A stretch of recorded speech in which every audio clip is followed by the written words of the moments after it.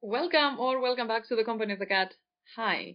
As you can see, this video is quite long, so I'll try and keep this intro as brief as I can. For the new viewers, hi, I'm Kat, and I have previously touched on the Andal invasion in some of my videos. However, this time I delved deeper into the Andal history in Essos and Westeros to put forth a theory on how the Andal invasion played out. For regular viewers, I've included some familiar concepts, but also added new ideas and a lot more details and tidbits to keep things interesting. The Andal invasion conspiracy / Andal cover-up is a very well-known theory in the fandom that suggests that the Andals reached Westeros before the Long Night and attempted to cover this fact. While I do agree with this theory, I don't believe it's entirely accurate. I think all the stories, myths, and dates we know about the Andals have some truth to them, and they migrated to Westeros in multiple waves, each triggered by different causes. I asked in a poll some days ago about the structure of the video and whether you think it would be better if I started with recent or older events. But I will not follow your suggestion, I'm sorry. I tried it, but I don't think it works. It would be better and easier if we start from the most recent events and move backwards, since we have more information about events that happened 2,000 years ago than stuff that occurred 6,000 years ago. Also, the absence of an origin place for the Andals creates even more issues. And even though I have a theory, I think that leading with it and not with the stuff we know for sure will make this video much more difficult to follow. Without further ado, let's go to the video. But before we begin, if you enjoy my content, don't forget to like and subscribe.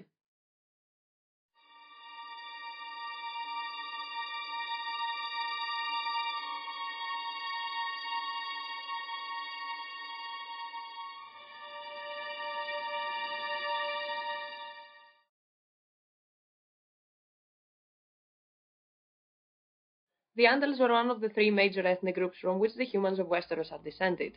The Andals of antiquity originated in Essos and are described as noticeably taller and fairer than the Firstmen and the Rhoynar, the two other ethnic groups in Westeros. Their place of origin is disputed, with the Axe and the land south of the Dothraki Sea being two possible places of origin. What is known about them is that for years they were the migratory people who founded Andalos in northwestern Essos, stretching south as far as the Flatlands and the Velvet Hills. It is unknown when the Andals sailed from Andalos to Westeros. Some sources date the Andal invasion to 6,000 years ago. According to true history, it occurred 4,000 years ago, and some maesters even place it only 2,000 years ago. The maesters generally believe that the Andals fled from Westeros because of the Valyrian expansion, but there are other legends, myths, and stories as to why this migration might have happened.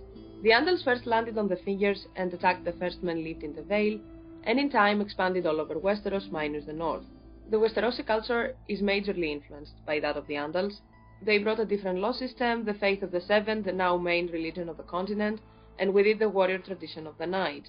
They also brought advanced metalworking and architectural techniques, and most importantly, a superior writing system that supplanted the Firstmen's runes. The Andal influence on the continent is so major that the Dothraki refer to Westeros as Raes Andali, which means the land of the Andals.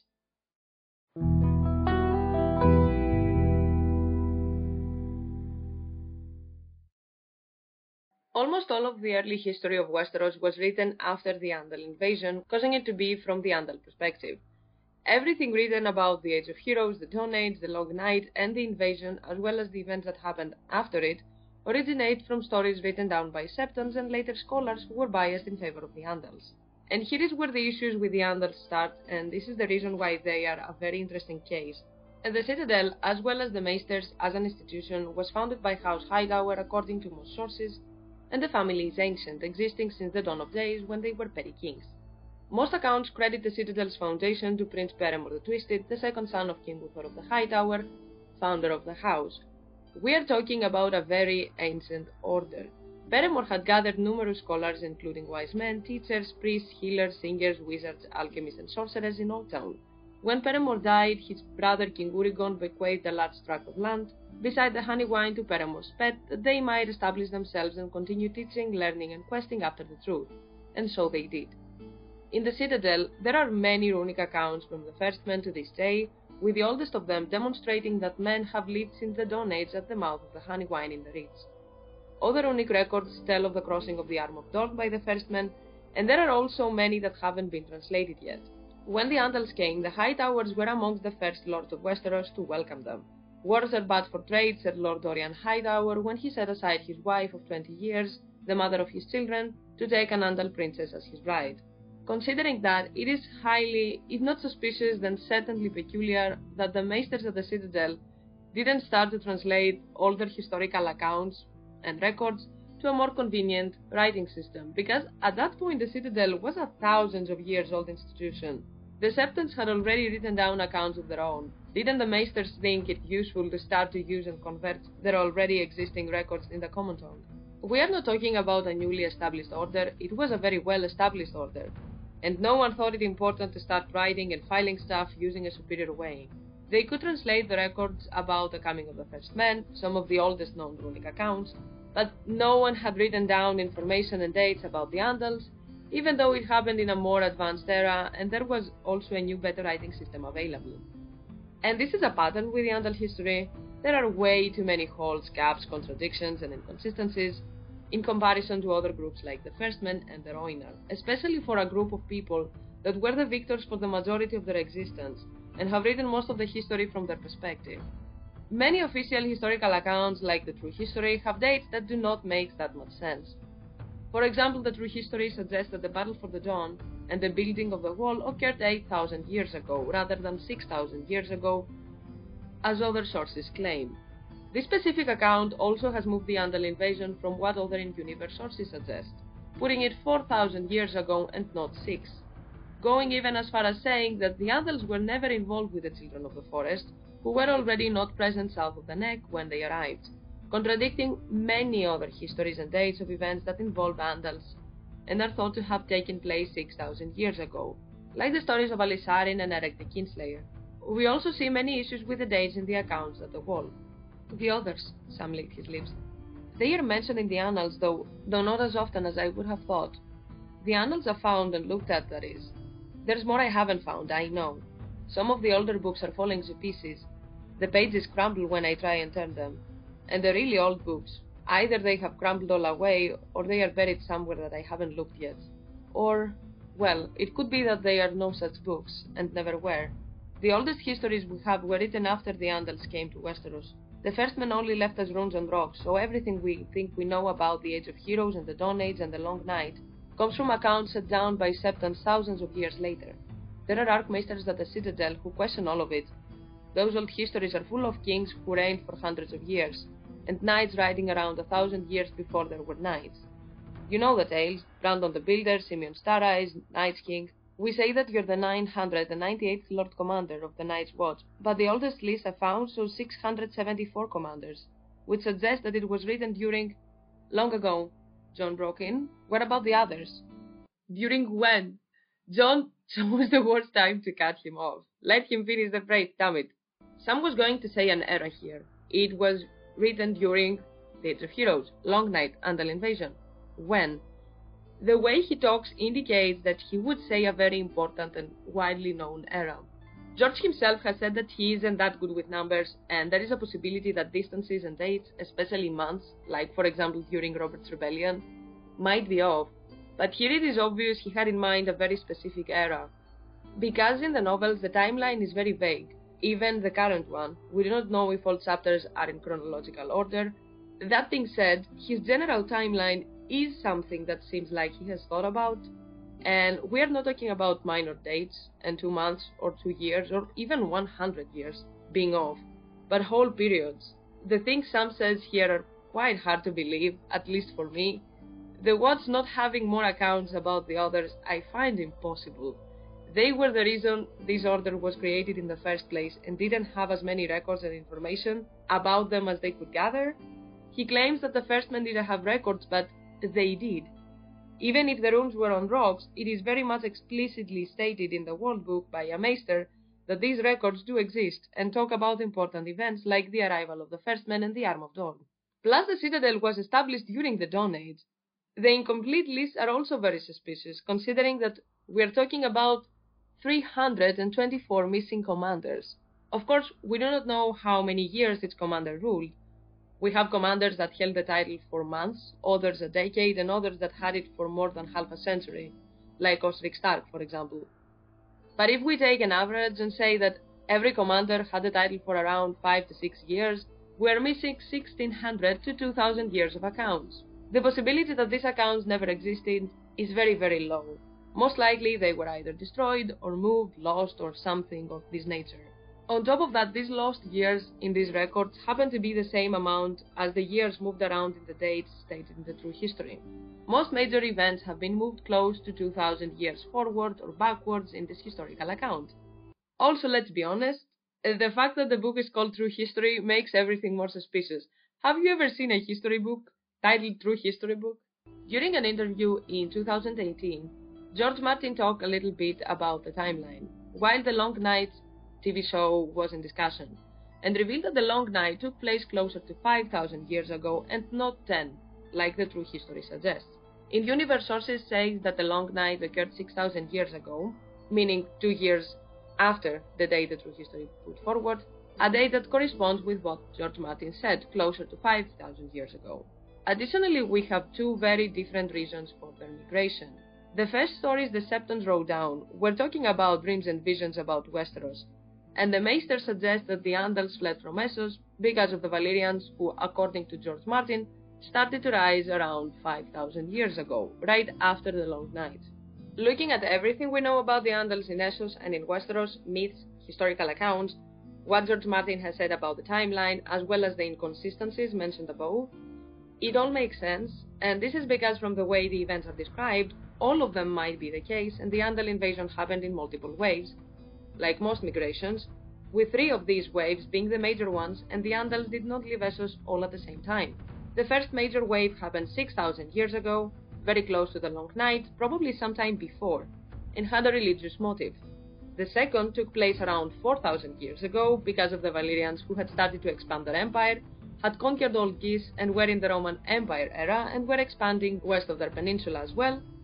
And the last one happened 2,000 years ago because of the excessive political and religious turmoil in Essos during the time. Thus the timeline must look closer to what you're seeing on the screen right now, so let's break down each one of them starting from the most recent one.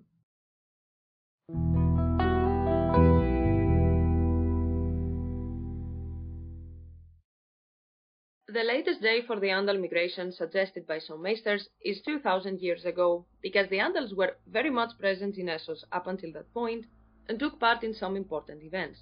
1736 years before the current timeline, which is 300 AC, the islands of Lorath got their first inhabitants after more than a century of being completely uninhabited.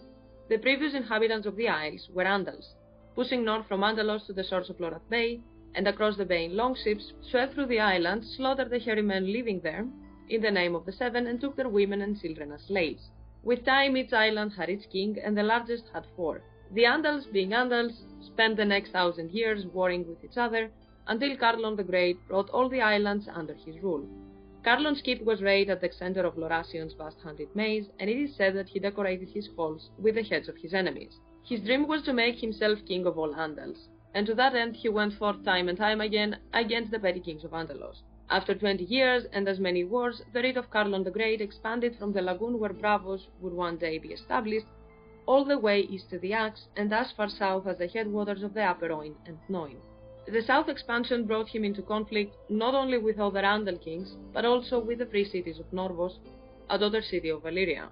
The Norvosi closed the river against him, so he left his hall in the maze to lead the attack, defeating them in 2 battles at the hills. After these 2 victories, Carlon marched against the free city itself and laid siege to Norvos.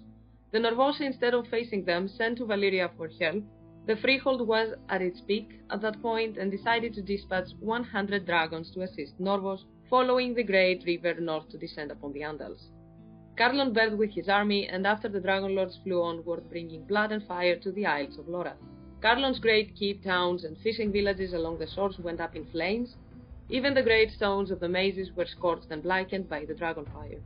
It is said that not a man, woman, or child survived the scaring of Lorath. So around 1800 to 2000 years ago, the Andals had various fights with each other, and a direct, very bloody face-to-face with Valyria. It makes sense for the Andals to flee in great numbers, especially the people who were part of Carlon's very large domain. Additionally, the free city of Pentos, and most likely Norvos as well, were inhabited by Andals before the Valyrians. We do not know when either of these 2 cities was established, but I'm gonna take a guess and say that they were founded around 2.5 to 2,000 years ago as well. Norvos during the conflict with Carlon was already a daughter city of Valyria, and we know that like its sister cities Lorath and Qohor, the free city of Norvos, as we know it today, was originally founded by religious dissidents from Valyria. If Lorath was re-inhabited because of the Valyrian Schism, as stated in the World Book 1436 years before the conquest, I think that it would make sense for Norvos to have been established some 100 years before this event, so somewhere between 2,000 years ago with 2,500 years ago, causing more Andals to move since more people were starting to settle in their lands.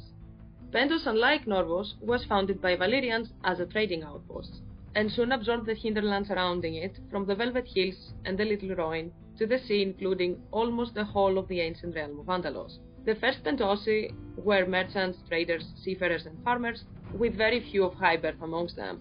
For this reason it seems they were less protective of their Valyrian blood and intermarried with the original inhabitants of the lands they ruled. Even to this day there is a considerable amount of Andal blood amongst the people of Pentos. So it is safe to assume that Pentos was founded before the Andals completely fled to Westeros. On the other hand, I find it unlikely for the city to have been established before the free cities of Lys, Tyros and Myr. We know that the first daughter of Valyria was Volantis, and it was founded after the freehold started to expand west of the River Rhoyne. Lys, Myr and Tyros are all closer to the center of the Valyrian freehold, and founding a Valyrian port city in the place where Pentos is without having any other port city in between is not the smartest move. Myr and Lys are in excellent locations for trading cities, with great geography, geology and climate. Considering that Tyros started as a military outpost and later became a trading harbor, I think that Valyria first secured all the southwestern part of Essos before starting to expand to the north. Let's not forget that the Summer and the Jade Sea were the most important trading areas for the Empire. Even the majority of the trading with Westeros at that point was happening through Old Town, the biggest and most important city of the continent. Additionally, they had another way of trading with the Severing Sea, the River Sarn. Valyria started to rise around 5,000 years ago, and the expansion towards the west started quite a bit later, since it took place after the Giscari Wars, a series of 5 wars fought between the old Empire of Gis and the rising new power of the Valyrian freehold. These wars took place east of the peninsula and Sothorios. North of Valyria, the kingdom of Sarnor allied with the freehold during the second and third Giscari Wars, but during the fourth, Sarnori kings supported both sides. After the fifth and final Giscari War, the Valyrians did not move to conquer the Sarnori, who at the time were a major trading power and controlled the Sarn and the remaining Silver Sea, and they were in no hurry to conquer the west, either because there were internal rivalries in Valyria itself.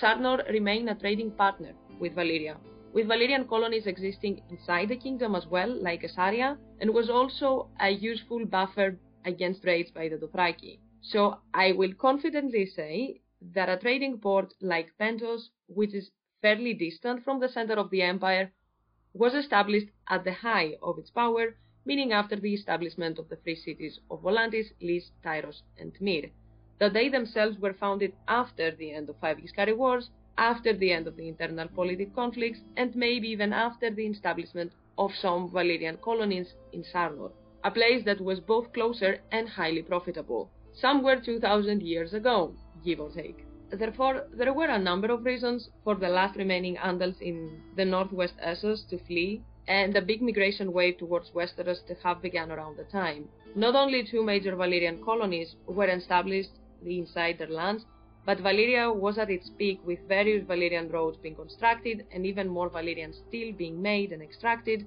so the demand for slaves was very high as well.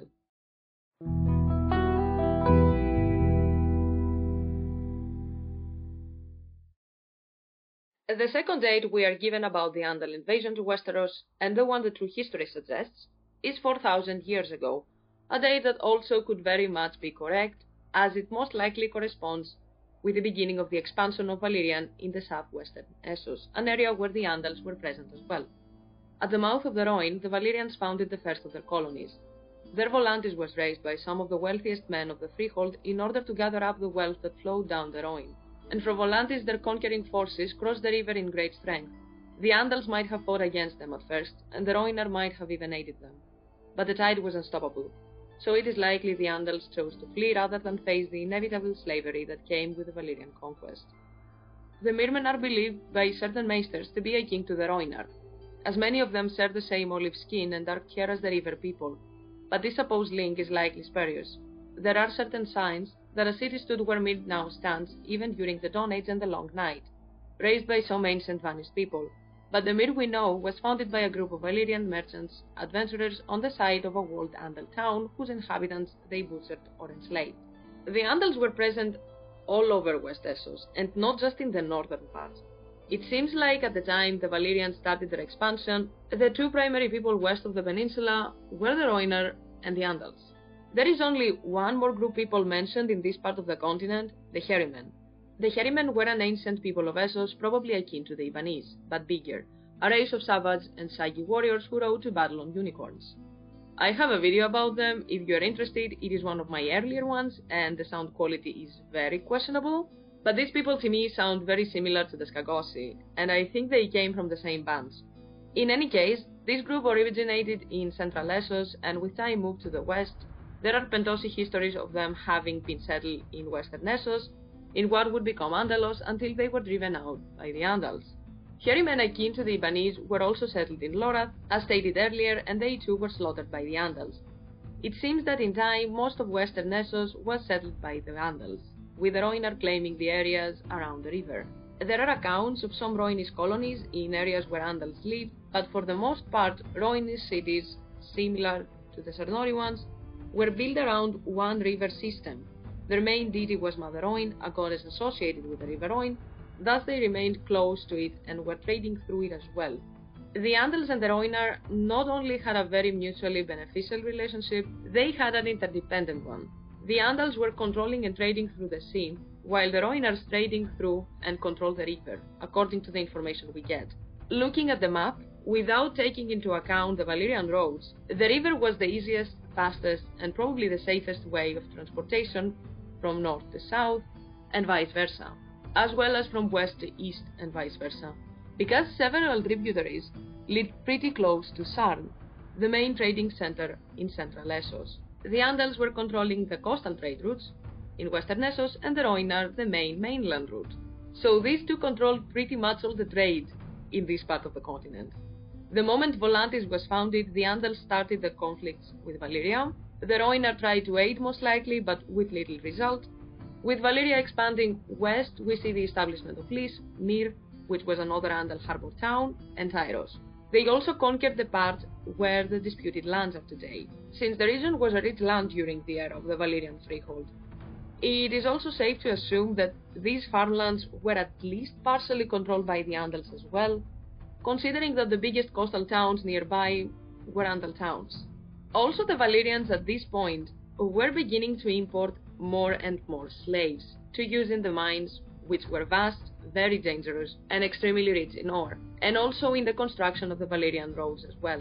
The roads connected most major economic centers, were huge, straight, and fused with dragonfire, but obviously someone had to carry and collect the stones and materials for these roads. So most definitely, slaves were necessary and essential to kickstart the empire. The Valyrians were at their peak during the incident with Carlon, according to historians, and the Roinis wars were at their peak and ended around 1000 years ago, when already most of the Valyrian roads in the north were finished, and the Roinar had lost control on the main trading routes. By the way, I want to make a video about the Roinar and the Roinis wars, so I'm not gonna delve too deep in this one, but we know that the final and more serious ones took place after the roads were finished, because there were Valyrian roads passing through Roinis cities that were destroyed after, during the Second Spice War. So 4000 years ago is a very sensible and already suggested date for Andals to have fled to Westeros, since they were being pushed from southwestern Essos.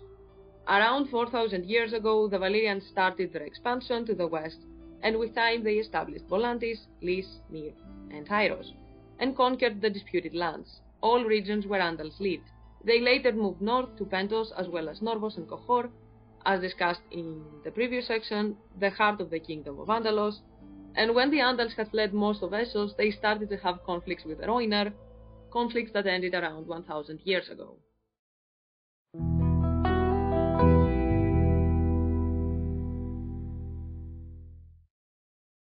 The two dates mentioned above are dates that indeed make sense to be suggested by the Maesters. Additionally, there is enough proof that they are actually true. We also see Maesters and other sources suggesting that the first Andals arrived in Westeros 6,000 years ago, and the oldest written accounts written by Andals, like the Seven-Pointed Star, propose a different reason for their migration.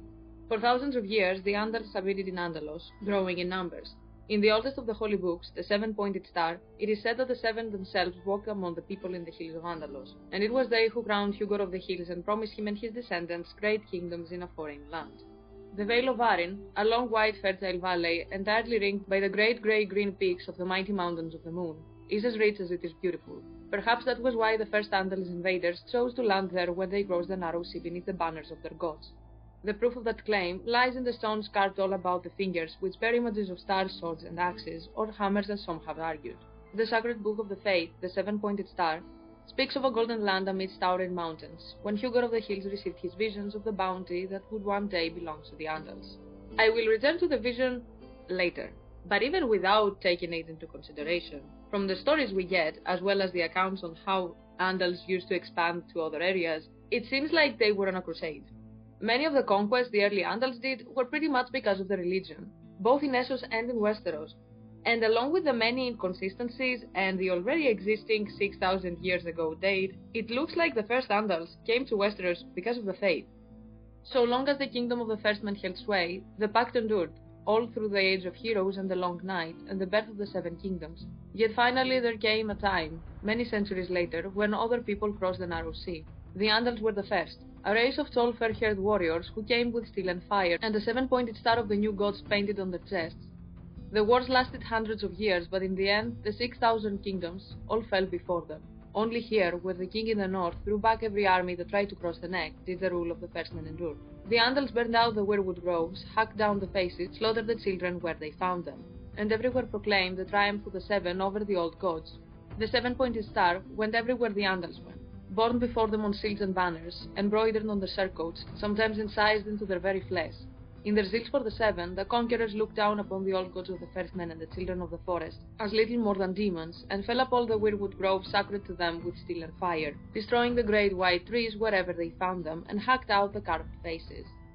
An old legend told in Pentos claimed that the Andals slew the swan maidens who lured travelers to their deaths in the velvet hills that lie to the east of the free city. A hero whom the Pentos singers call Hugo led the Andals at the time, and it is said that he slew the seven maidens, not for their crimes, but instead as a sacrifice to his gods. There are some maesters who have noted that Hugo may well be rendering of the name of Hugo, but even more so than in the Seven Kingdoms, ancient legends from the east might be distrusted. Too many people have travelled back and forth, and too many legends and tales have mingled. Others followed the maze makers of Lorath in the centuries that follow. For a time the Isles were home to a small, dark, hairy people akin to the men of Eve. Fisherfolk, they lived along the coast and shunned the great mazes of their predecessors. They in turn were displaced by the Andals, pushing north from Andalos to the shores of Lorath Bay and across the bay in their longships. Clad in mail and wielded iron swords and axes, the Andals swept across the island, slaughtering the hairy men in the name of the seven-faced god, and taking their women and children as slaves. It is pointed out way too much that the first Andals were not displaced and were not conquering other places and people because they were pushed by the Valyrians. The Andals came hot and heavy for battle and to spread the religion. Someone could say they came way too horny for battle, especially for a group of people who fled because of the Valyrians. Yes, the Rhoynar too participated in battles when they arrived, but the moment everyone had a place to settle, they stopped the conflict and found a way to accommodate everyone. The Andals, on the other hand, tried over and over again to conquer the Iron Islands so they could spread the faith. Harag writes that at first the new Andal kings sought to force worship of the seven on the Ironborn, but the Ironborn would not have it. They were carving the symbols of the seven all over Westeros, they had it on their banners, and they even painted and carved it on their warriors. Another very important reason I think at least some Andals arrived in Westeros before the rise of the Valyria is their shift of beliefs about slavery. Andals did practice slavery, both in Essos and in Westeros. In the Lorathi accounts, it is explicitly stated that they took the inhabitants as slaves, and their migration to the Isles happened before the Valyrians started to expand. Similarly, accounts from Westeros say that the first men of the Vale who did not submit to House Arryn after the Battle of the Seven Stars, Afral is an indentured servant, so pretty much a slave. Both the first men and the Andals practiced slavery. The Seven and the old gods as well as the drowned god thought it a sin to sell and buy them like products. But the loser in a war being reduced to a slave or a thrall, or repaying debts by becoming a slave, was not seen as immoral, and it was something everyone practiced. It is very easy to see this in Vixarion's chapters. He thinks the slavers were bad because they were selling the women to brothels, but sold wives, meaning women being stolen during raids and having zero rights, are not considered slaves. The way of acquiring the people is different, but the essence is the same, and it was practiced by most, Andals included. This is something that stopped with time in Westeros, and it would make sense if it stopped after the Andals who were displaced because of the Valyrians started to arrive in Westeros, because they saw that this is not cool. The Valyrians did pretty much the same, and the Giscari of old as well. They were taking as slaves people who were conquered during the war. The Valyrians started breeding them, the same as what is going on with the slaver cities now, only when they were in extremely peaceful periods and couldn't acquire them through war. The Andals were also way too lenient as far as magic, human sacrifices, and visions go. Baelor the Blessed considered Septon Barth more of a mage than a Septon, thus he burned his books, but from various stories and tidbits of information, we get that the early Andals were more than okay with all these practices.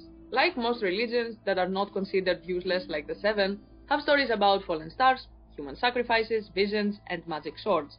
The stories about the Andals and the Faith become less and less magical from the moment they made some sort of peace, and both the Faith and the Andals solidified their place with the help of the High Towers and the Reeds. Only when the Faith, the High Septon, and the Citadel became close did these stories and most likely practices stop. And it is not very peculiar considering that both the Faith and the Citadel have Old Town as their base. Even though the Andals came late to the Reeds, the High Towers were among the first Westerosi lords to welcome them, and were the first to accept the Faith. They constructed the first sept in Old Town and 6 more elsewhere in the realm, including the Starry Sept. Old Town became the center of the Faith, and the Starry Sept home to the High Septon. Septon Robson, who ruled Old Town as regent for Lord Tristan Hightower for 20 years, became the first High Septon, and until the arrival of the Targaryens, the High Septon had power equal to a king, according to many. And of course the Citadel, another organization with huge influence and ties to the High Towers, is also located in Old Town, and is known to not be very accepting of magic. Even among the Maesters, who have earned a Valyrian steel link, representing the High Mysteries, believe that though magic might have once been a mighty force in the world, it no longer is. I can teach you to measure the days and mark the seasons, and at the Citadel in Old Town they can teach you 1,000 things more, but Bran, no man can teach you magic. Something we know isn't true. They describe Valyria as the last ember of magic which went out with the doom. Most Archmaesters do not care much for ideas concerning occult matters, and the rare Archmaester who does, like Marvin, knows this is going to impact his reputation. Who do you think killed all the dragons the last time around? Gallant dragon slayers armed with swords? The world the Citadel is building has no place in it for sorcery or prophecy or glass candles, much less for dragons. Ask yourself why Aemon Targaryen was allowed to waste his life upon the wall when, by rights, he should have been raised to Archmaester. His blood was why he could not be trusted, no more than I can. They are also the people who have written most of the known history.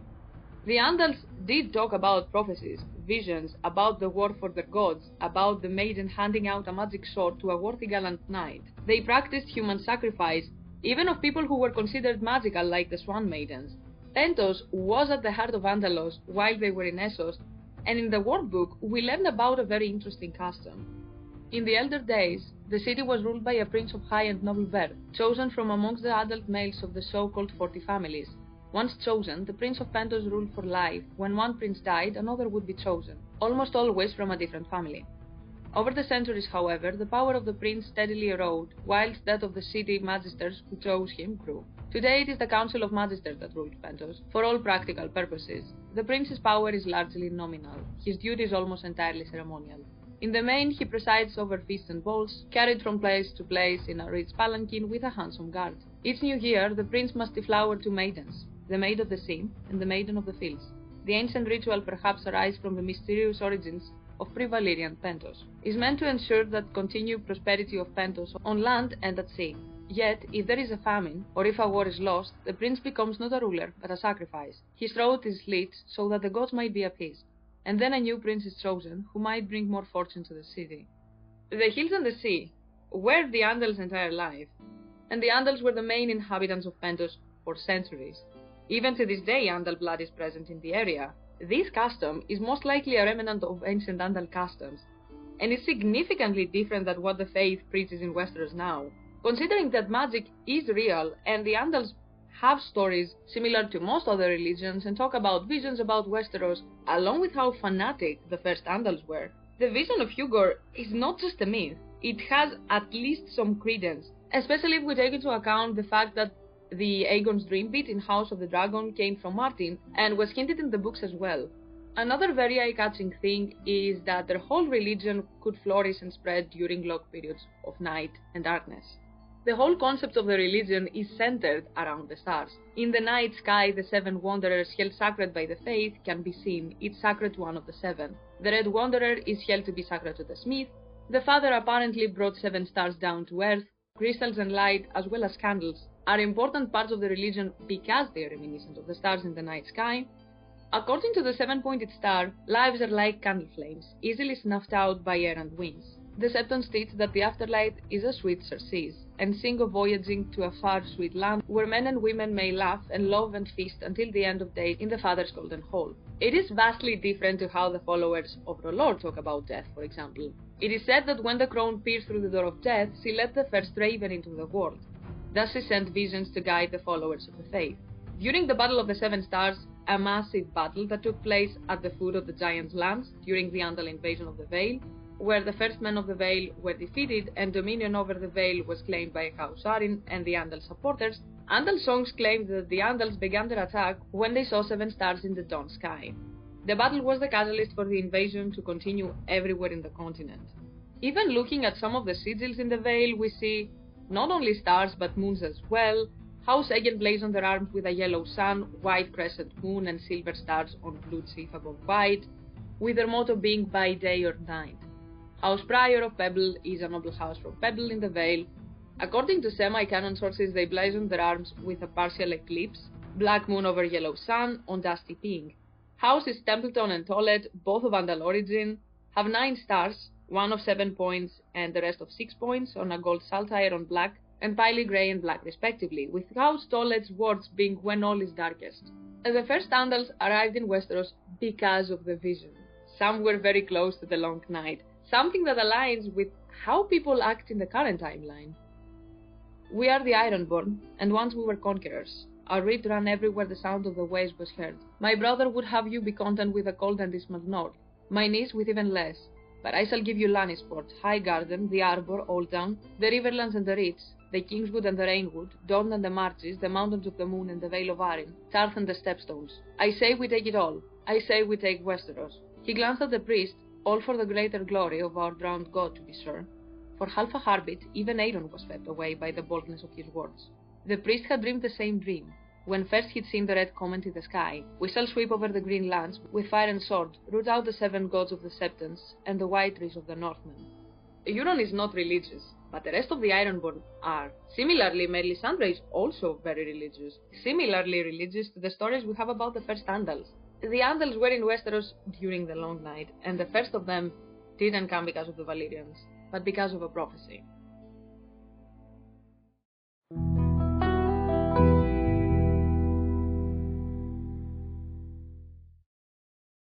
It is widely agreed by everyone that the first area in Westeros where the Andals arrived is the Vale of Arryn, and as mentioned in the previous part, the Andals in this region arrived before the Long Night most likely.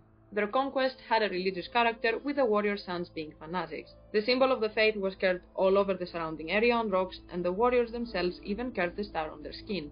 Warriors like Torgold Tollet stand out as extreme cases among them, but not entirely unique, since there are similar stories in the Stormlands and the Riverlands. One of the things that caught my attention the first time I read the workbook was the existence of Lady Forlorn. Lady Forlorn is the ancestral longsword of House Corbray, and it is made of Valyrian steel.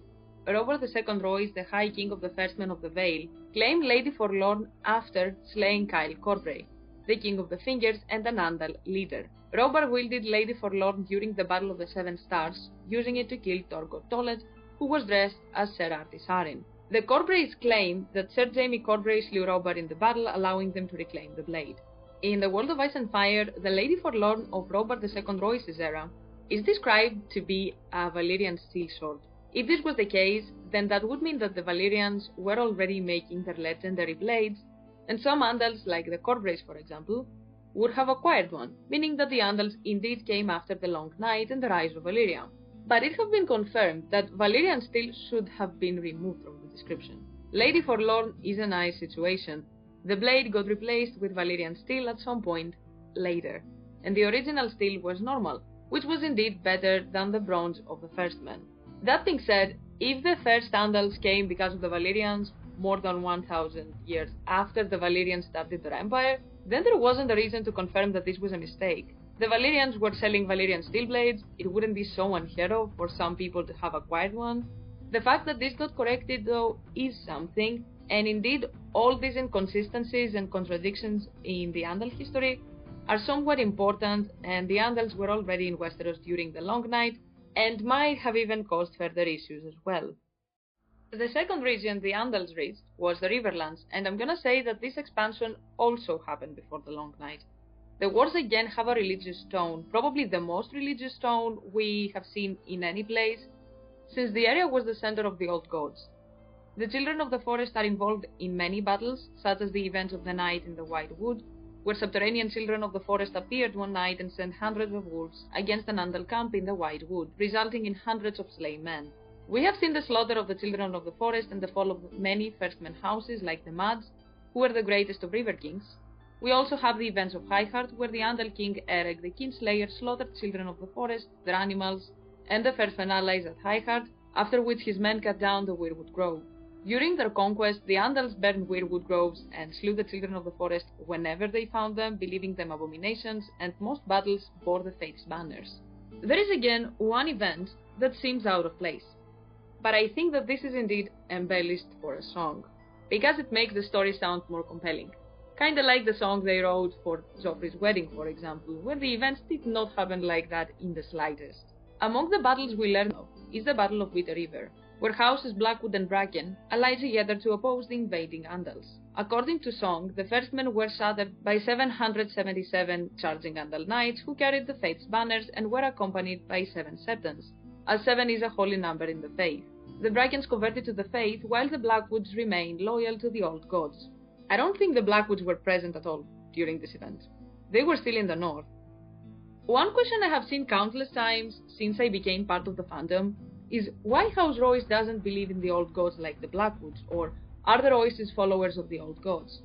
House Royce was converted to the Faith after the Battle of the Seven Stars. We see knights from the house, and knighthood is partially a religious matter, as it is usually open only to followers of the Seven. Thus in the north we see very few knights. The reason people ask specifically about them is the fact that there have been marriages with Northmen. They are very proud of their firstman origin and have some ancient, allegedly magical pieces of armor.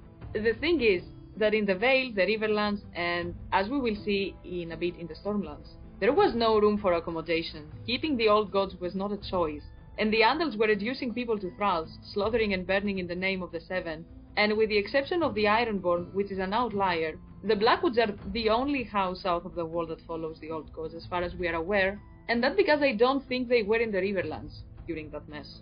House Stark was founded by firstmen, yes, but after the Long Night, meaning the Blackwoods fled from the north after the Long Night, because of the King of the Winter. If these events took place before, as I think did, then the Blackwoods were still in the north. With the amount of slaughtering and burning that happened in the Riverlands, I find it highly improbable for the Andals to be, okay, keep the Old Gods, only for one house. A house with a magical bloodline, with skin changers and more. One that is this close to Old Stones. In a song or a story, it is more compelling to write the old enemies made peace to fight the invaders, and after the tragic downfall, only one of them converted to the Faith, while the other remained defiant. But the truth of the matter is that the Andals went ballistic in the Riverlands, and for them to allow just one house to keep its religion is high-key impossible. The Blackwoods most likely came south after the Long Night, and kept the religion they had in the north. At that point the Faith and the Andals were very well established, and just one house following the Old Gods, when not even their small folk have the same religion as them, is not a pressing matter. Thus they just left them alone. For houses like the Royces, Redfords, Brackens, Tullys, Mads, Moutons, and so on, this was not a choice, it was a live or die situation. True history insists that the children of the forest had abandoned the Riverlands long before the Andals crossed the Narrow Sea, which I doubt was the case. The stories are way too many, and the Riverlands was not the only place we see Andals and the Singers interact. In the Stormlands we also have some pretty similar stories. When the Andals first began crossing the Narrow Sea, the Storm King from House Durandon took little interest in the invaders as he was embroiled in his own wars, and he died during the time the Andals completed the conquest of the Vale. After the Andals conquered the Vale, they began sailing to Blackwater Bay and the Stormlands. The Andal Togarion Baremon, allied with House Massey, expelled the Stormlanders from Massey's Hook and established Andal control over the peninsula. King Carlo the Conqueror was the first Storm King to face the Andals in battle, and his reign and the reigns of his successors, Carlton III and Monfrid V, would be spent continually warring against them. House Durandon won at least 6 major battles against the Andals, including the Great Battle of Bronzegate, when King Monfrid V Durandon defeated the Holy Brotherhood of the Andals, an alliance of 7 Andal warlords and petty kings at the cost of his own life.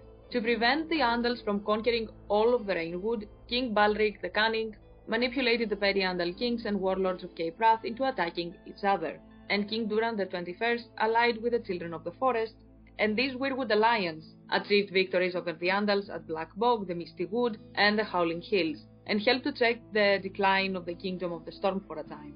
A generation later, King Cleodan I allied with 3 Dornish kings and defeated the Andal Drox the Corpsemaker in a battle of the River Slain. The Durandons and Andals came to an accord when the Andals failed in a 7th attempt to conquer the great castle of Storm's End. The Andals intermarried with the Firstmen Stormlords. King Maldon IV and his son, Durand the 24th, married Andal maidens, and the Andals swore to serve the Storm Kings when King Ormond III and his queen converted to the faith of the Seven. In the Stormlands, we also have the ruins of Morn. Now in ruins, in the eastern coast of the island, was once the seat of petty kings who were conquered by Storm Kings. Maester Hubert believes the site was of Andal origin, not Firstmen, and stories from Tarth claim descent from Ser Galadon of the Morn. Ser Galadon is remembered as a perfect knight, whose valor was so great the maiden fell in love with him. She gave him an enchanted sword, the Just Made, to demonstrate her love for him. No sword could check the sword's blows, and no shield could stop them. According to the legend, Galadon only unsheathed the sword 3 times, not once against a mortal man, for the fight would have been unfair, and is said to have slain a dragon with it. This sword sounds very much like Dawn, and the story is even more similar if we consider that the maid gave him the sword and how the 7 are one and are represented by a star. So again, we see Children of the Forest being involved, Holy Brotherhood, a mythical figure with a magic sword connected to the 7, and wars that caused issues for both sides continued for years. In the end, the Andals swore service after the Storm Kings converted to the faith. It is the same thing that happened in the Riverlands, with the difference being that the Firstmen had the upper hand for the most part. So the Andals agreed to peace, but again, only if the people converted to the faith of the 7. After the conquest of the Trident and the Riverlands, the Andals began to attack the north from its south over land. However, every attack was thrown back by the Cranogmer of the Neck, as well as the strong fortifications of Moat Cailin. Moat Cailin is a very weird case as a construction in general. It is huge, it is very old, it has an unknown background. Even though it is a man-made castle, according to myth, the Greenseers of the Children of the Forest worked dark magic at Moat Cailin. From the Children's Tower, they are said to have used the Hammer of the Waters on the Neck to break Westeros in 2, separating the north from the south in the same manner they had shattered the Arm of Dorne. However, the children failed and only succeeded in flooding it, creating bogs and swamps. If something similar happened, and indeed magic was involved, which isn't that unusual or that hard to believe, then I'm gonna say this event must have happened after the events at High Hat and the fall of the Riverlands. Firstmen and Singers alike were desperate enough to try and do the same thing they did with the Arm of Dorne when the Firstmen arrived. Looking at the current timeline, people were unaware of the Long Night most likely at the beginning. We saw the break of a pact that must have been magical between the Children of the Forest and the Firstmen, and wars on every side of the continent, which is pretty much what is going on in the main storyline. If an event this big, and probably magical as well, that caused physical catastrophes happened, the shit must have hit the fan, at least seemingly, at the speed of light. Even now we have no idea what is gonna happen, but Euron's blood ritual, along with 2 magical horns we have and don't know what they can do, isn't that far away from an alleged second hammer, for example, and the vast majority of people are still unaware of the bigger issue. After the Long Night, for sure, there were attacks and wars to the north, as we learned from various sources, and there were attacks from the sea by the Andals of Andalos as well. But this also happened after the Long Night, since we see the involvement of the Starks. The Kings of Winter were supporting the Crown of Meg when needed to repel southern attacks from Firstmen and Andal houses alike.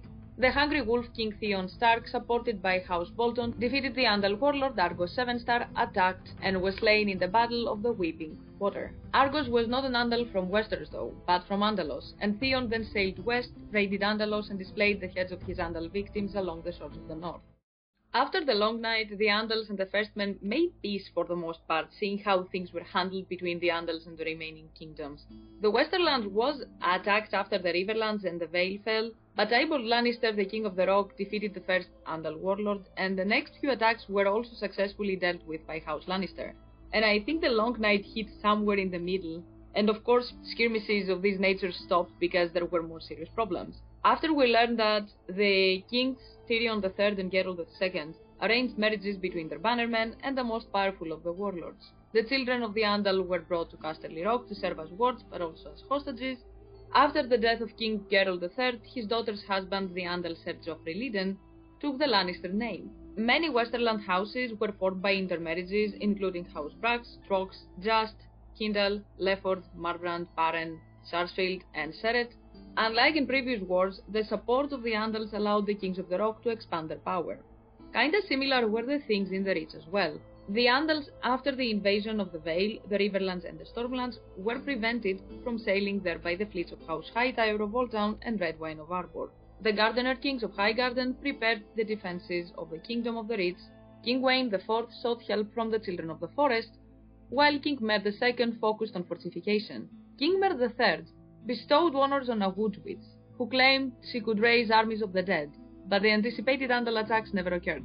These events look like they took place somewhere before the Long Night, and not only were the Children of the Forest in the area, magic was widely used in the Reach as well. The Andals reached the realm generations later, and were welcomed by the three Sage Kings, Garth IX, his son Merle I, and grandson Wayne V. They granted lands, wife, and lordships to the most powerful of the Andals. Garth IX brought a septon to his court and built the first sept at Highgarden. Merle I, a convert to the Faith of the Seven, promoted the construction of septs, septries, and mother houses across the Reach. Wayne V was the first gardener born into the new faith and the first to be knighted. Merle I and Wayne V took Andal brides, and all three kings accepted Andal knights and retainers into their service. Ser Alastair, the founder of House Tyrell, was made Wayne V's champion and Shortshield. The Hightowers were among the first lords to welcome the Andals as well. Lord Dorian Hightower set aside his wife for an Andal princess, and Lord Daemon was the first Hightower to accept the faith. After Daemon's premature death, his son Tristan was raised and trained by Septon Robson, who eventually became the first High Septon.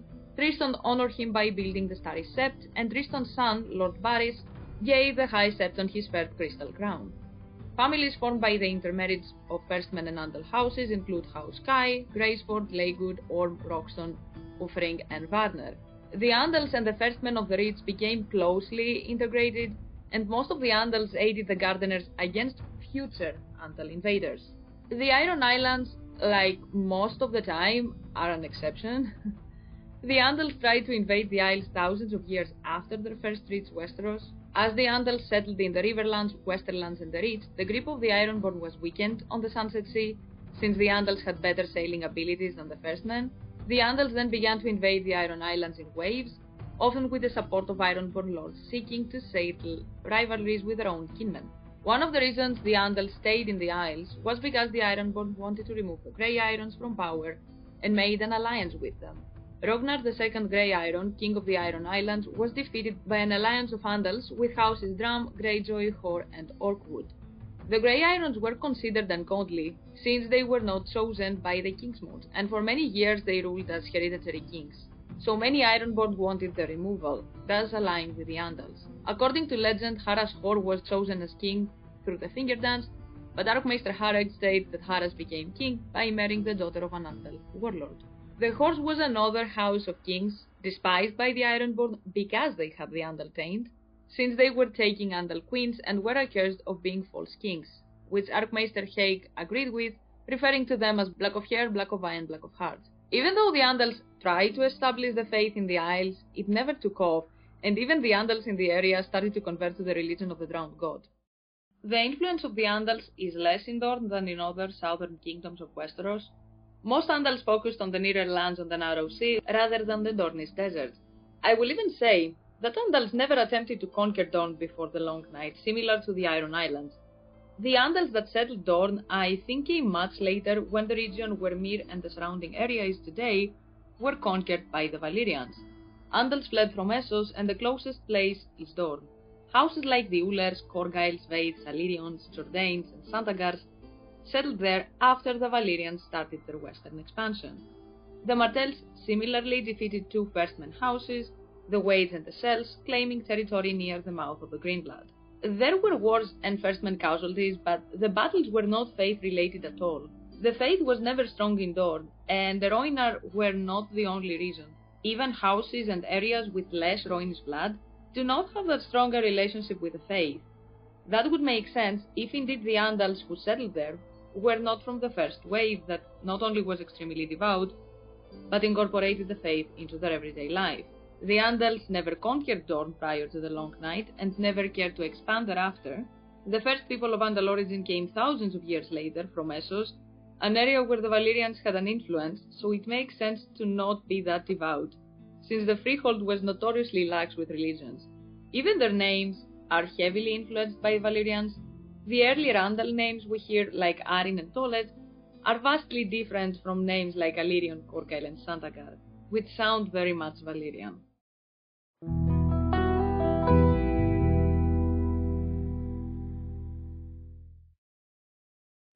Therefore, the Andals came to Westeros in multiple waves. This is why the Maesters cannot settle to one date. The earliest Andals wave, undeniably the most destructive one, most likely happened before the Long Night and had a different trigger as well. After the Long Night, the remaining Andals settled more peacefully and allied with the firstmen, while in the meantime more Andals were arriving on the continent.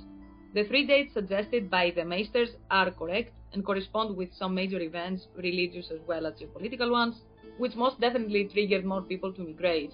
That being said, the wave of Andals towards Westeros never really stopped. It seems like gradually people kept moving there from 6,000 years ago up until 2,000 years ago. It just happened for three waves to be big enough to cause a considerable amount of wars and instability in Westeros. But Andal migration was not just one big wave, it was very gradual, quite steady, and lasted for thousands of years. This is why we see old stories involving Andal kings, knights, and the Seven-Inch stories that seem out of place. This is why Andal houses and their origin stories are so different from each other, and why names, architecture, as well as imagery of Andal houses are so diverse from story to story.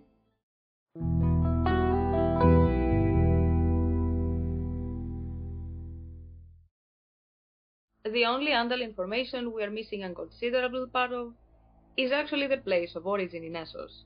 The World Book gives two possible places of origin for them, the Axe and the fertile fields south of the Dothraki Sea. As we see on the map, they are not very close to each other, and the latter one is very vague as well.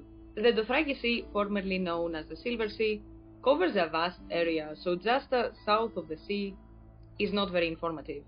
It could mean anywhere from the area around Skahazat Han to the Red Waste, where it was fertile fields at that point, and not yet a waste. What we do know about them is that they were a migratory people who didn't stay for long at any one place before they founded Andalos. They were fairly tall, and often very pale, with blonde hair and light-colored eyes, something mentioned a lot about the Andals of antiquity. Andalos is located south of Braavos and its coastland, east of the Narrow Sea and west of the hills of Norvos, with the Velvet Hills also included. The center of the ancient kingdoms of Hugor of the Hill, the first High King of the Andals, lay in the hills of Andalos, with the southern marches of the kingdom reaching the flatlands. And this is where I will completely dismiss the Maesters and say that neither of these places of origin is correct. I already have a video where I suggested that the Andals, as well as the Ironborn, originated in the Valyrian Peninsula and/or the surrounding area. They were in this region and started to move when the Hammer of the Waters occurred, something that caused the drowning of land and the change of currents and climate all over Planetos. When the hammer hit, the people in the coastal area there, like most coastal settlements, were hit hard and they most definitely had to leave to find shelter in places nearby. I believe the Andals were originally from the area and through the Rhine reached Andalos around the time of the hammer. It makes sense for them to use the rivers and not the sea to move around since it was safer. It makes sense that they would move around for years, thus they were considered a migratory people. It makes sense how they learned the art of forging steel, since not only were they close to the Rhoynar, but they would have passed through all the Rhoynish cities to reach the area they finally settled. Your smith must have been Rhoynish, Illyrio quipped. The Andals learned the art of working iron from the Rhoynar, who dwelled along the river. This is known. Even the story of Tyrion in Dance looks like a parallel. His name is Hugor Hill and was traveling through the river. The reason for this theory is the many similarities Andals, Ironborn, and Valyrians have. I'm gonna talk about the Ironborn and the Valyrians for a short moment, in case someone isn't familiar with my video about their similarities, and I promise it isn't random. The Ironborn, as well as some other seafaring houses from the Dawn Age, like the Hightowers, are an outlier, and do not ally culturally with the rest of the early Firstmen. There are enough differences that even Maesters put forward the idea that these people were not Firstmen, but seafarers and traders that were in Westeros maybe even prior to the Firstmen. The Ironborn and the Drowned God are associated with fire. Both the Ironborn of old and the Ironborn in the current timeline have storylines heavily linked to fire magic. They believe the Red Comet was sent by the Drowned God because it is a burning brand, and it was the Drowned God who brought the fire from the sea. They believe in spreading their culture and religion with fire and blood and song. Victarion fished a fire made from the sea, and their first thought was that he was a gift from the Drowned God. Vic had his hand healed by Mokoro, resulting in his faith slowly expanding to include R'hllor. We see him believe in both gods now, and say that both of them look over the Ironborn. The Ironborn are the ones with the dragon form. They have a leader who has a Valyrian steel suit of armor, and believe they have two gods looking over them, one of them a fire god. And all these are very similar to the stories we have about the Ironborn of old. They have stories about black soul-drinking weapons and dragons.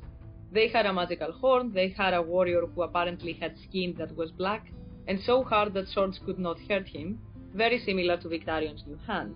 Additionally, many of the Ironborn names share suffixes with Valyrian names like On, Ion, Gon. Ironborn names like Victarion, Balon, Aeron, Veron, and Dagon wouldn't sound out of place on a Targaryen or a Velaryon.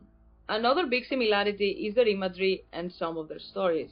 The island of Driftmark was gifted to the Velaryons along with the Driftwood throne by the Merlin King, and this throne sounds very similar to the Ironborn throne that was allegedly lost. It is heavily hinted at by the author and speculated by the fandom that the Grey King's throne, Naga's bones, and the Grey King's crown, which they called Driftwood crown, were actually made from weirwood.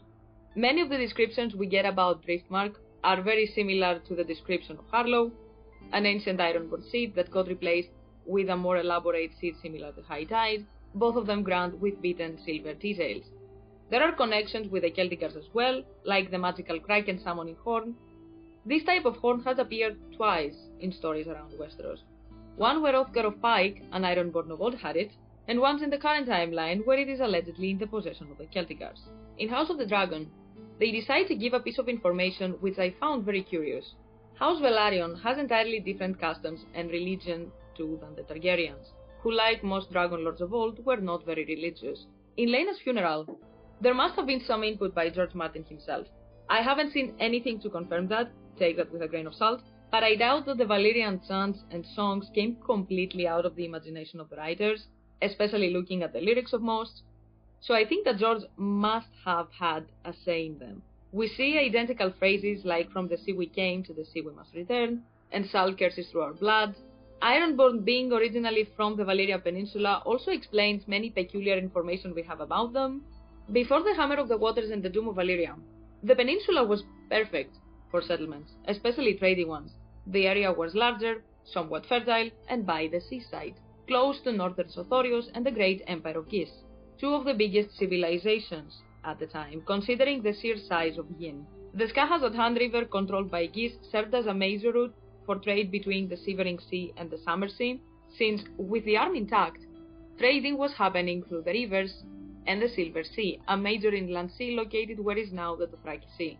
The title of Warden of the River, given in Mirin, is an ancient position and includes overseeing ferries, dredges, and irrigation along the river for 50 leagues. This would make it a hub for trading settlements, and a great place for seafaring confederations to originate from. And lastly, it would explain the sea stone chair. If they were from this peninsula, they were in contact with the people from Sothorios, the other place with slimy, oily, fishy stuff, and they could have acquired the chair from them, through trade, through plundering, through some pact or marriage, through settlements. We cannot be sure, but there are many reasons for the Ironborn to be in contact with and have artifacts from Sothorios, if they were from this area. And it can also explain why the Ironborn, as well as the rest of the seafaring houses of the west, like the Hightowers and the Farmans, would settle on the southwest coast of Westeros. If they were on the hunt for new areas to settle, plunder, and explore, and they went west, obviously they settled on the coastal part of the Reach and Westerlands, since with the army intact, and Dort being a desert, the first great place to settle they came across were these lands. Additionally, prior to the dragons, Valyria most likely had port cities and trading settlements, and the most important people would have been traders and seafarers, families like the Velaryon and the Celticars, with the religion being a water-related one, as we have seen with the Velaryon. The reason I delved into the Ironborn thing is because the Andals have some very eye-catching similarities to the Valyrians and the Ironborn, who in turn have even more with the Valyrians. As stated before, many Andal names, especially the ones in Dorne, sound very Valyrian. Houses like Illyrion, Corgyle, Santagar, Uller, Veit, Gargalen do not sound very Andal. On the other hand, the early Andals we learned about could be considered very Ironborn-like. We have many legendary Andal warriors, and if someone gives a description of them without us knowing that they were Andals, they sound straight up Ironborn. Torgold the Green this man was called, but even his name was a jape, for it is written that he went into battle laughing, naked above the waist, with a bloody 7-pointed star carved across his chest and an axe in its hand. The songs say that Torgold knew no fear and felt no pain. Though bleeding from a score of wounds, he cut a red swath through Lord Redford's stanchest warriors, then took his lordship arm off at the shoulder with a single cut. Nor was the dismayed when the sorceress Ursula Upcliff appeared upon a blood-red horse to curse him. By then he was bare-handed, having left both of his axes buried in a foe's chest. But the singers say he leaped upon the witch's horse, grasped her face between two bloody hands, and tore her head off her shoulders, as he screamed for succor. The giant died choking on his last laugh, the singers say. If the carving was not a star, I could easily believe he was an Ironborn. Drox the Corpsemaker is again a name I could easily see an Ironborn having, but he also was an Andal warrior during the invasion, in the Stormlands as we saw before. Another Andal who tried to invade the north was Argon Sevenstar, a name very similar to Argoth, which we have seen in Dawn Age stories from the Reach. Maris the Maid, the most fair, whose beauty was so renowned that 50 lords vied for her hand at the first tourney ever beheld in Westeros. The victor was the great giant, Argoth Stoneskin, but Maris wed King Urthor of the High Tower before he could claim her, and Argoth spent the rest of his days raging outside the walls of Old Town Rorik for his bride. I have 2 videos where I discuss him, and I think that Argoth was an Ironborn, and the founder of House Hightower, Uthor, was also from the same bands as the Ironborn, and was not a firstman. Houses like the Hightowers, Farmans, Banefords, Grimms, all the Ironborn ones, and even the Manderleys and the Westerlings, seem to be very, very old, so much older than the ones on the inner mainland, and they have a slightly different culture. We are told that all these houses were firstmen, but unlike firstmen, most were great navigators and traders, which wasn't the strongest suit of the early firstmen. As I said before, there are enough differences that even some Aesters consider the possibility that some of these people, like the Ironborn and the Hightowers, were not firstmen. Looking at the name and imagery we get from all these houses, I think they were the same group of people as the Ironborn and split after the breaking of the arm, with some of them assimilating into the Westerosi culture of the firstmen, and the rest developing or keeping the culture we know the Ironborn have. All were seafarers, often depicted with grey, fishy characteristics, and close to the sea, also had similar ships, similar constructions, and similar names. Some Hightowers had the names Uthor and Urigon, and had very peculiar names for firstmen. We don't see them very often. We see the name Uthor more, but the name Urigon is one that we see only in Hightowers and Ironborn characters, along with similar names like Uragon, Uras, Uron, Urathon. Another similarity is the fixation that both the Hightowers and the Ironborn had with conquest by sea. Many Hightowers, like many Ironborn, and some other western houses of old, like the Banefords, had the reputation of being necromancers. There has been noted a certain likeness between the black stone of the base of the high towers and that of the sea stone chair, and additionally the colors grey and green are often associated with both the high towers and the Ironborn. The names Uthor and Argoth are similar or the same names we see in Andals like Argos 7-star and Uthor Tolet and Uthor Uller. In general, Andal names, especially old Andal names or in areas where they were more isolated, like in Dorne, are a very weird combination of Valyrian and Ironborn sounding names like Togarion the Terrible. The Andals of antiquity were very similar to the Ironborn as a culture. The religions aside, their whole streak was attacking from the sea and conquering. It's worth noting that the Andals of old and the Ironborn had the same type of ships. It is pointed out that longships are a smaller type of ships primarily used by the Ironborn, some coastal lords, and the Andals of antiquity. The first men who were there before the Andals fought the seaborne conquerors stubbornly, but the Vale was but thinly populated in those days, and they soon found themselves outnumbered in every fight. No sooner was one longship set aflame or driven back into the sea, the singers say, than 10 more rose from the dawn. There is even the Pentosi custom that was mentioned before, where each new year the prince must deflower two maidens, the Maid of the Sea and the Maid of the Fields, pointing to how important the sea was for the Andals. Axes are also very important to both the Andals and the Ironborn. The Ironborn use them as weapons more often than the rest of Westerosi, and they will also have the finger dance as game as well. A game where players spin a throwing axe at one another and attempt to snatch it from the air. Axes were carved along with the Star of the Seven all around the Vale when they first arrived in Westeros. It seems like they were significant at the time. There is even a catalogue containing all these carvings, and it appears that the axe was the second most favoured symbols of the Holy Warriors who conquered the old Seven Kingdoms. Even though the Horse were another house of kings despised by the Ironborn, like the Grey Irons were, they were not liked because of their Andal blood. But if someone looks at the history of the Horse and the Grey Irons side by side, there isn't that much of a difference, even though the Horse were considered Andals. Some Horkings we know from the era were Wulfgar the Widowmaker, Hrothgar Priestkiller, Fergon the Fierce, Othgar the Soulless, Othgar Demon Lover, and Craghorn of the Red Smile. Archmaester Hareg praised these Horkings for bringing the faith of the Seven to the Iron Islands, discouraging ravings and promoting trade.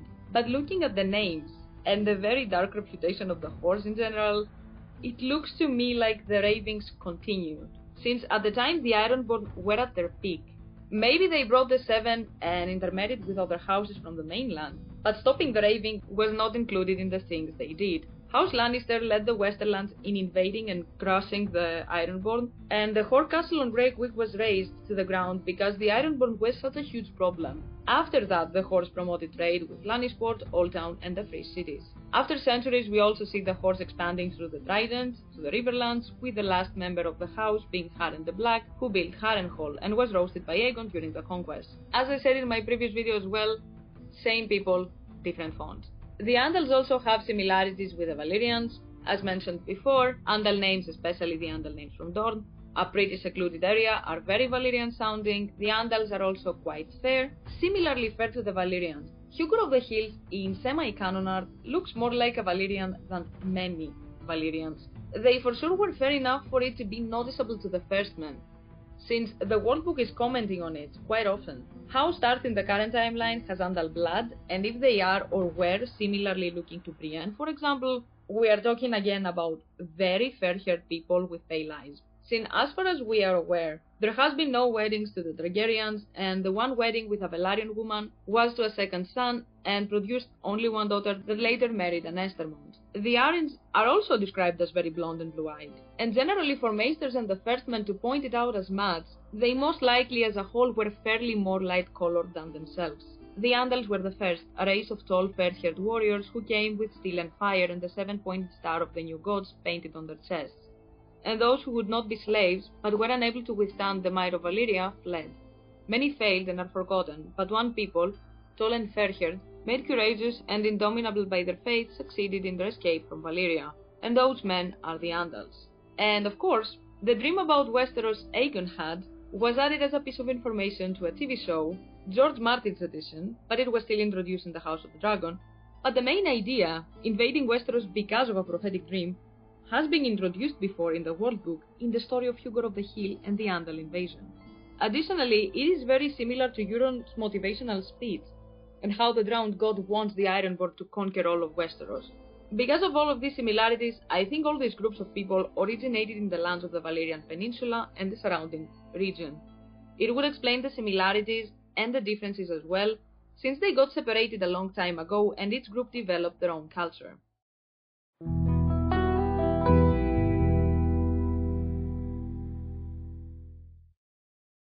In summary, the Andals are an ethnic group of people that originated in Essos. Their place of origin is a matter of debate, but they migrated and founded Andalos in western Essos, engaging in conflict with the tribes that already inhabited those lands and establishing their own kingdoms. They started migrating to Westeros en masse 6,000 years ago, first because of a prophecy, and again in two more big waves, 4,000 and 2,000 years ago, trying to escape conflicts in Essos. But there was probably a steady trickle of immigrants in between these waves. Eventually they conquered the continent all the way to the neck, succeeding in writing history from their own perspective. This, along with the fact that they came to control the Citadel, aka the main knowledge hub in their part of the world, allowed them to also control the narrative and push their own, apparently most likely altered version of the timeline of their conquest. Although we do not really know the reason for that, it makes sense that they would do it to portray themselves in a better light by concealing their atrocities and mistakes and shifting the blame to other people.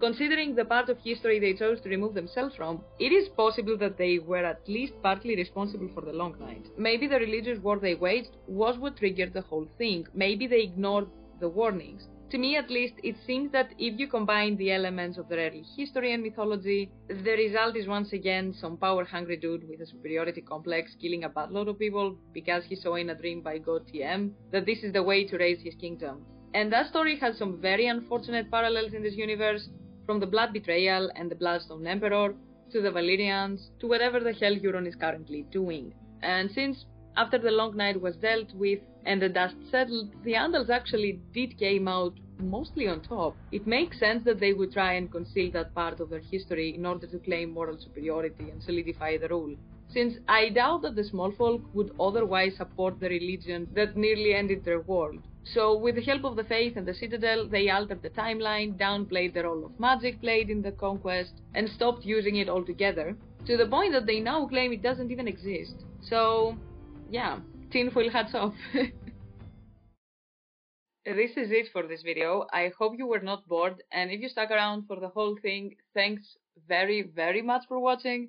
Next upload is going to be either a small video about the Century of Blood, or a video I've had in mind for some time now about the Heartbreeze and the magical firstman bloodlines south of the wall. I have a poll out on the community tab, and I swear I will make the one you chose first. Thanks for watching. If you enjoyed this video, don't forget to like, subscribe, and leave a comment if you haven't already. And until the next one, bye!